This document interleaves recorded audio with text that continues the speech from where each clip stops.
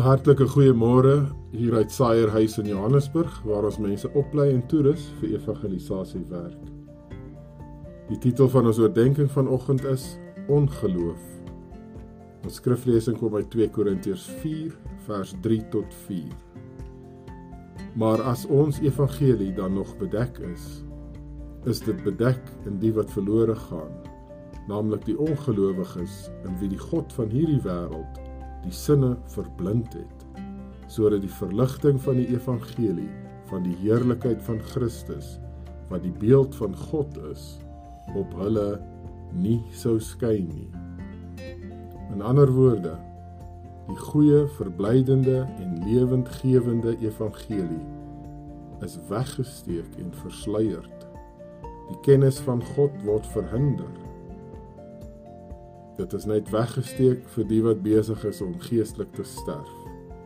Hulle wat verlore is, want die God van hierdie wêreld, ja, die een wat aan Jesus al die koninkryke van hierdie wêreld wettig kon aanbied, hy is die een wat die ongelowiges se verstand verblind het, sodat hulle nie die waarheid kan onderskei nie. Hy weerhou hulle daarvan, om die lig van die evangelie van Jesus Christus, wie die beeld van God is, te kan sien. Laat ons dan oorweging skenk aan wat die Here oor hierdie verskriklike toestand van ongeloof te sê het. Die eerste ding wat hy by ons tuis bring, is dat dit 'n definitiewe mentaliteit en gees is wat hier werksaam is. Ongeloof is nie 'n passiewe ding nie, dit is 'n aktiewe kondisie. Ons is geneig om te glo dat ongeloof maar net 'n sluimerende kondisie van die mens is, van die wat nie glo nie. Maar volgens die skrif is dit 'n totale leuen en 'n sprokiesverhaal. Die waarheid volgens die Bybel is dat ongeloof 'n verskriklike aktiewe krag is, 'n toestand van die mens se gees, 'n definitiewe mentaliteit wat manifesteer. Die Bybel huiwer nie om dit in wese as volg te stel nie. Ongeloof is die manifestasie van sonde. Dit is een van die simptome van daardie vuil siekte, soos Paulus dit dan tereg in 2 Korintiërs 4 vers 3 tot 4 stel.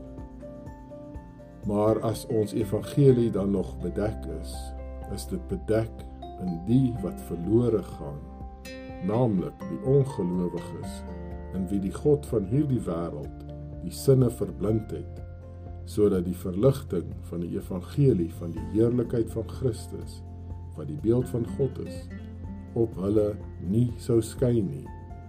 Wat 'n verskriklike toestand vir mense om hulle self in te bevind. Laat ek dit so stel.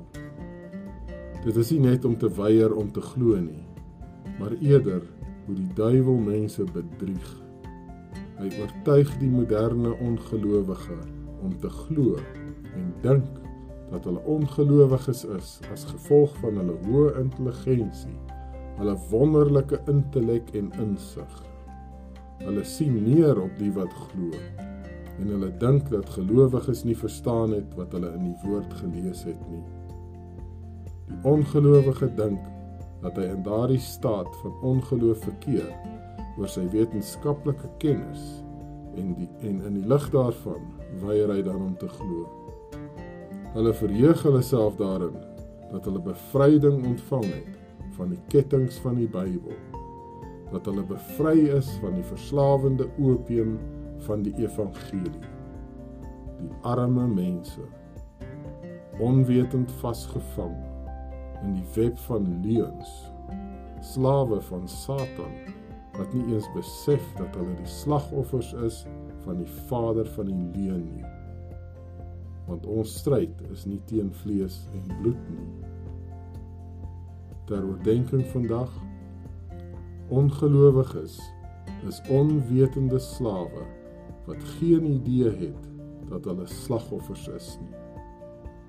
Laat ons dan bid sonder ophou dat die Heilige Gees hulle 'n ware insig sal gee.